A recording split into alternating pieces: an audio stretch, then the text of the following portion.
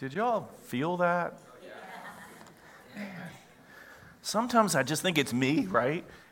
And then I listen to you all sing, and you're like singing your hearts out. And it is just the best. I know that when they can hear you up here, you have no idea the encouragement that gives them. So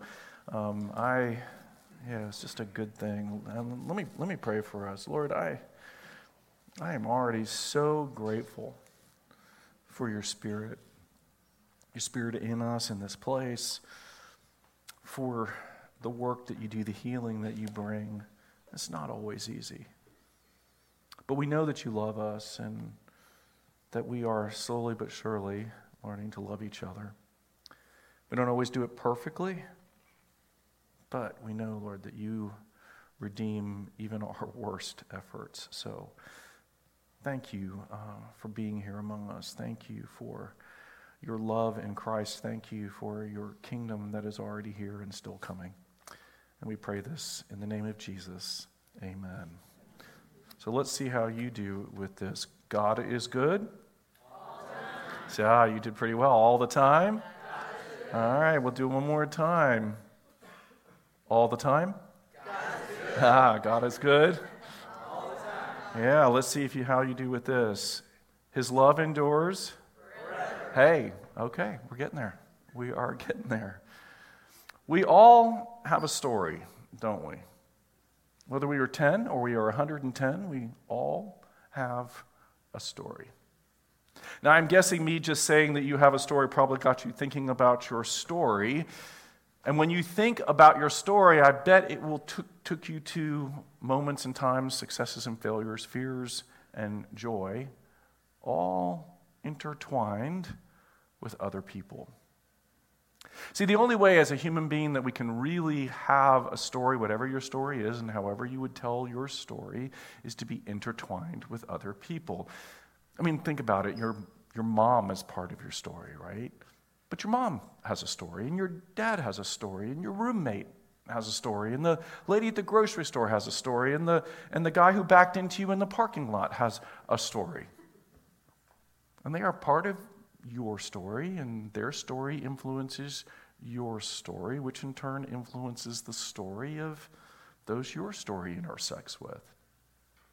Now, of course, some people figure more prominently in your story than others, and sometimes it's time that makes a difference. A long-term marriage will certainly have an impact on your story, obviously, but it isn't only time that makes the difference, that makes an impact. I mean, a short but wonderful encounter can last an entire lifetime, as can a painful one.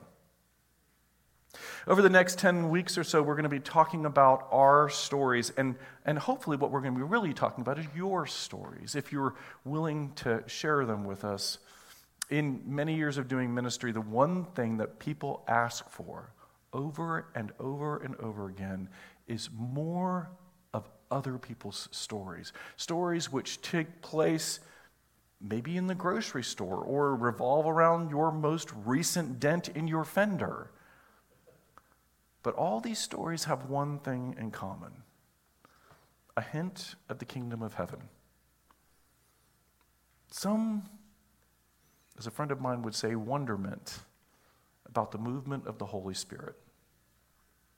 Now, I don't want this to sound too big, because I think sometimes we only want to share stories that we find are impressive or transformative, but here's the deal. Most of life is not made up of big moments, is it? Right?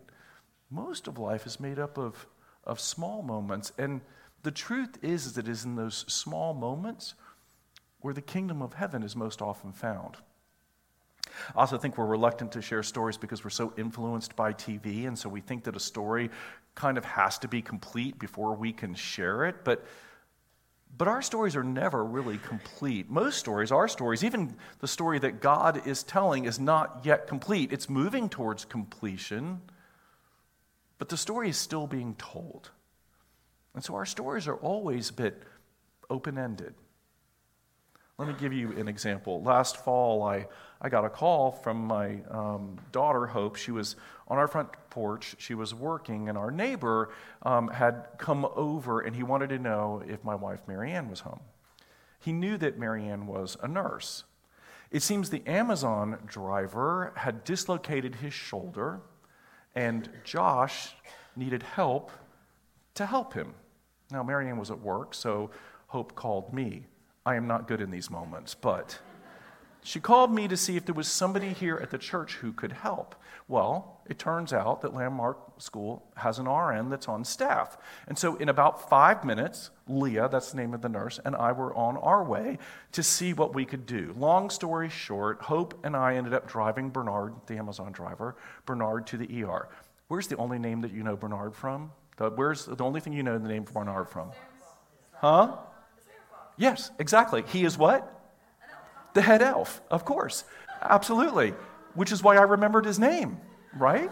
I mean, so Hope and I drive Bernard to the ER. I left my card in his bag, and I said, call me. But he never did. I never found out what happened to Bernard. And we were all kind of wondering what happened to him. And when I would see Leah kind of around, we would kind of always remember ourselves back to Bernard. Well, one day, about 3 months later, I was walking down the driveway to get the mail. And when I got to the mailbox, the Amazon truck pulled up, and the guy got out and he handed me a package. And I was like, okay, great, and I'm sort of making my way back up. And it was the Spirit was like in my ear going, ask him if he knows Bernard. Ask him. And I'm like, And so finally I was like, and the one thing is after you've been doing this for a while, you give in a little bit faster than you did when you started. And so I turned around and I said to the guy who was walking away from me, I said, hey, do you know a guy named Bernard? And he stopped and he never turned around and he said, no. And then he took a couple more steps and he turned around and he looked at me and he said, why did you ask me that? And I kind of explained what had happened. And he looked at me and he said, I'm Bernard. I was like, what? I didn't recognize him. And he didn't recognize me. And he told me, he said, I was in so much pain the day that happened. He said, I couldn't even remember where on my route it took place. And then God kind of put us back together in my driveway, just really for a few seconds. Now, I don't know much about Bernard or his story, and I really don't know what Bernard is doing in my story. But the love and movement of the Spirit in this whole thing, at least for me, is undeniable. And while Leah and Hope and my neighbor and Bernard were all, and me and all of us, we were all actors in the story, it was God who was telling the story. It was God who was creating the story. And that's what makes it beautiful and interesting and in some ways redemptive. Now, this morning I want to introduce another story to you, which readers of the Bible have encountered for thousands of years, but which they almost always skip over. When we come to this story, we want to just jump past it, maybe because we know the conclusion of the story, maybe because we are impatient, maybe because we don't understand it. But right now, what I want to do is just slow everybody down and encounter an extremely important story found at the very beginning of the Gospel of Matthew. If you have a Bible with you, you can turn to Matthew chapter 1. I'm going to begin in verse 1. Listen to the word of the Lord. This is the genealogy of Jesus the Messiah, the son of David, the son of Abraham. Abraham was the father of Isaac, Isaac the father of Jacob, Jacob the father of Judah and his brothers, Judah the father of Perez and Zerah, and whose mother was Tamar. Perez the father of Hezron, Hezron the father of Ram, Ram the father of Amminadab, Amminadab the father of Nahshon, Nahshon the father of Salmon, Salmon the father of Boaz, whose mother was Rahab. Boaz the father of Obed, whose mother was Ruth, Obed the father of Jesse, and Jesse the father of King David. David was the father of Solomon, whose mother had been Uriah's wife. Solomon the father of Rehoboam, Rehoboam the father of Abijah, Abijah the father of Asa, Asa the father of Jehoshaphat, Jehoshaphat the father of Jehoram, Jehoram the father of Uzziah, Uzziah the father of Jotham, Jotham the father of Ahaz, Ahaz the father of Hezekiah, Hezekiah the father of Manasseh, Manasseh the father of Amon, Amon the father of Josiah, and Josiah the father of Jeconiah and his brothers at the time of the exile. after the exile to Babylon, Jeconiah was the father of Shealtiel, Shealtiel the father of Zerubbabel, Zerubbabel the father of Abihud, Abihud the father of Eliakim, Eliakim the father of Azor, Azor the father of Zadok, Zadok the father of Achim, Achim the father of Elihud, Elihud the father of Elizur, Elizur the father of Mathan, Mathan the father of Jacob, and Jacob the father of Joseph, the husband of Mary, and Mary was the mother of Jesus, who is called the Messiah. Thus there were 14 generations in all from Abraham to David, 14 from David to the exile to Babylon, and 14 from the exile to the Messiah. This is the word of the Lord. Thanks be to God. Told you, you've skipped it. I know, genealogies, right? I mean, what is the deal with genealogies? And it's a really good question. Why is this here? Because it's a story.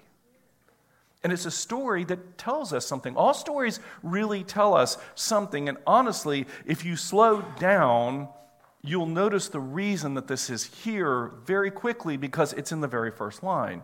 The purpose of this list is to firmly connect Jesus to David and to Abraham. But surely there is more to this than just that, right? Because they could have just said that, and actually did, but it goes on and on and on. I mean, you could have gotten there without this long list of begats, right? Now, I'll bet as I read through that list, there were some names you recognized. You might even know some of the stories behind some of those names, but there were also names in there that I know that you have never heard, that you know nothing about. And I know this because, to be honest with you, those names only show up in one place in this genealogy.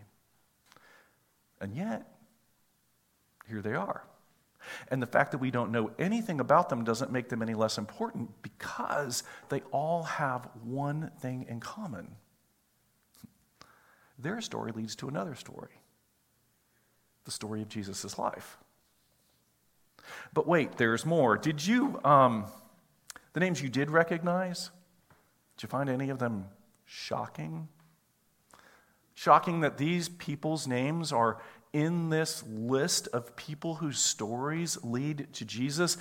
You may not know this, but there are some rough stories contained in there. Bad kings, worse queens, horrible reputations, murderers, adulterers, idolaters, foreigners. It's an interesting list. But there are also these incredibly faithful people who are included in this list. And so put together, it becomes this really interesting story. And it is the story of how God's promise made to Abraham never stopped moving. It never went away. It always moved forward. And it culminates in Jesus, which is not to say that the story ends with Jesus, because it doesn't. In Jesus, the story is renewed, it is restored, it is pushed forward. Now, I could spend days on this list. Do you want me to do that? I don't think so. I actually have spent days on this list. I've made my way through the accounts of all the kings. I could tell you these really interesting theories about the numbers associated with this list, like why 14 generations, for example. And we could get into all of that. And it would be fascinating. But it would be distracting. Because the purpose of this story, even the purpose of the scholarly work, it all comes back to one single point: to tell us who Jesus is. He is the fulfillment of God's promises. Now, we can see the connection to David pretty quickly in here, but it is the promise made to Abraham that all the world would be blessed through him and his descendants. That is the most important thing. I mean, think about this. The Gospel of Matthew opens with this. But what does it end with? The Great Commission. Go into all the world and make disciples of all nations. See, as the promises passed through all of these people and landed in Jesus, it is now pushed out into the world through the followers of Jesus, through his disciples, through you and me. We are the ones who fulfill this promise that God made to Abraham on a dark, starry night so many years ago that we can't count it. And so when we tell the story of Jesus, we are also telling the story of Abraham and David, of Ruth and Jesse and Manasseh and Zerubbabel and Mary and Joseph. And what's important is that Matthew starts this gospel with the genealogy of Jesus, but he doesn't stop there. He continues telling the story, but now he's pulling in all of these other people who become part of the story that God is telling now through Jesus. I mean, there's a man healed of leprosy, a centurion, the man born blind, a woman at a well, Nicodemus, Zacchaeus, Pilate. They are all part of this growing story of how God is keeping his promises in and through Jesus. And remember, all of these people are not just like isolated characters. Now, because of their connection with Jesus, they are connected with not only all the people who were in the genealogy before Jesus, but they are also pulling this promise forward through all the people who intersect their stories, with whom they are intertwined in their lives. And this might be the reason that Paul uses the language of adoption to describe how we are claimed in Christ. Maybe Paul uses the language of adoption because it is the best way that Paul can come up with to say, this story, which really wasn't yours, is now yours. That this story of redemption and the blessing of the world, a story that God started long ago, which most of us have held out here. We understand sort of the influence that it has. It impacts us, but somehow it doesn't necessarily include us. Now, our story is that story. We have been chosen by a gracious Father to be part of what he is doing in his created world. This is how Paul puts it in Romans chapter 8. For those who are led by the Spirit of God are the children of God. The Spirit you received does not make you slaves so that you live in fear again. Rather, the Spirit you received brought about your adoption. And by him we cry, Abba, Father. The Spirit himself testifies with our spirit that we are God's children. And if we are children, then we are heirs, heirs of God and co-heirs with Christ. If indeed we share in his sufferings, in order that we may also share in his glory. When Paul talks about heirs, that means we are part of the family. And when we become part of a family, the stories which define the family become ours too. Now, some people will say, yeah, but you don't know.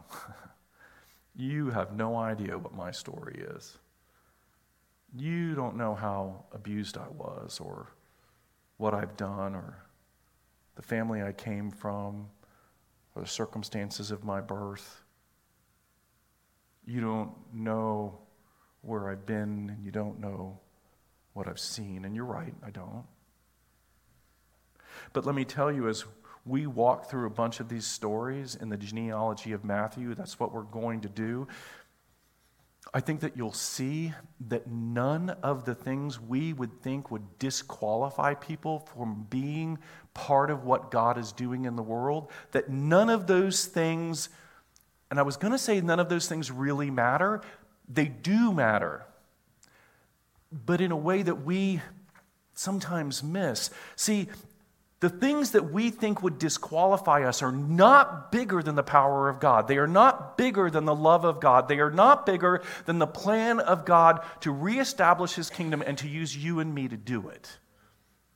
And the biggest misconception people have about their own story is that when you wake up to the grace of Jesus in your life, that your story, all the things that kind of brought you to this point where you met Jesus, that all of those things, the good, the bad, the ugly, that all those things just disappear. That they're no longer a part of your story.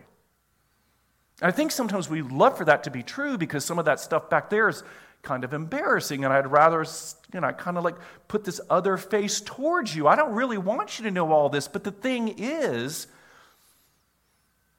Jesus doesn't erase that stuff.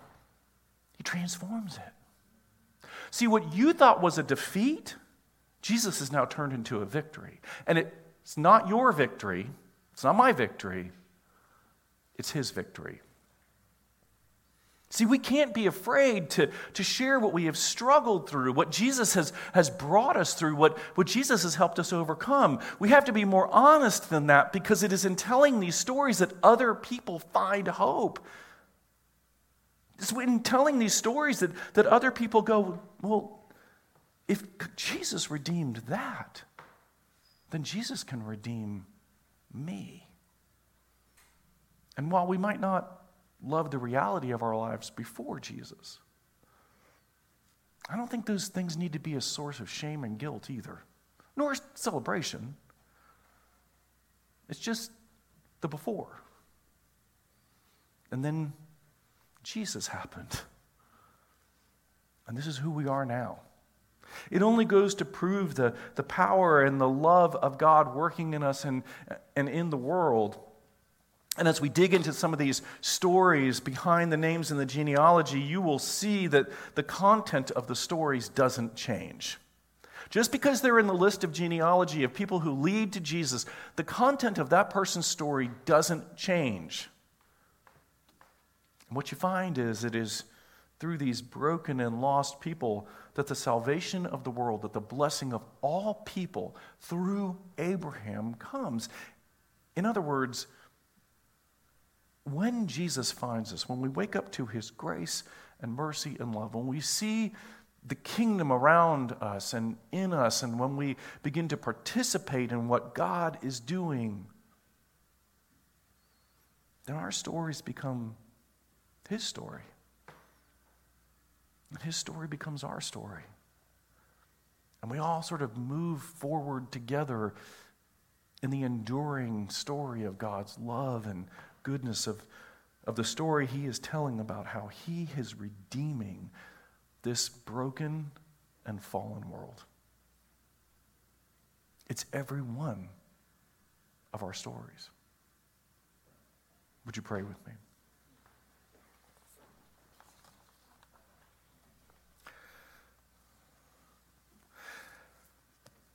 Lord, I ask that you would, that you'd give us courage. Because it's sometimes really, really hard to know how to tell the change that we have had in our lives because of you.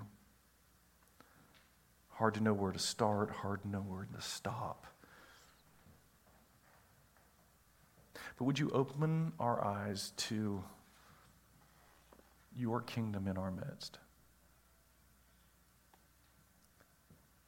Would you continue to break down the barriers that stand between us, our shame and guilt and fear, so that we can step fully into the kingdom that you are bringing? Lord, I thank you for your Spirit in the room this morning. I thank you for the way you're speaking to people right now,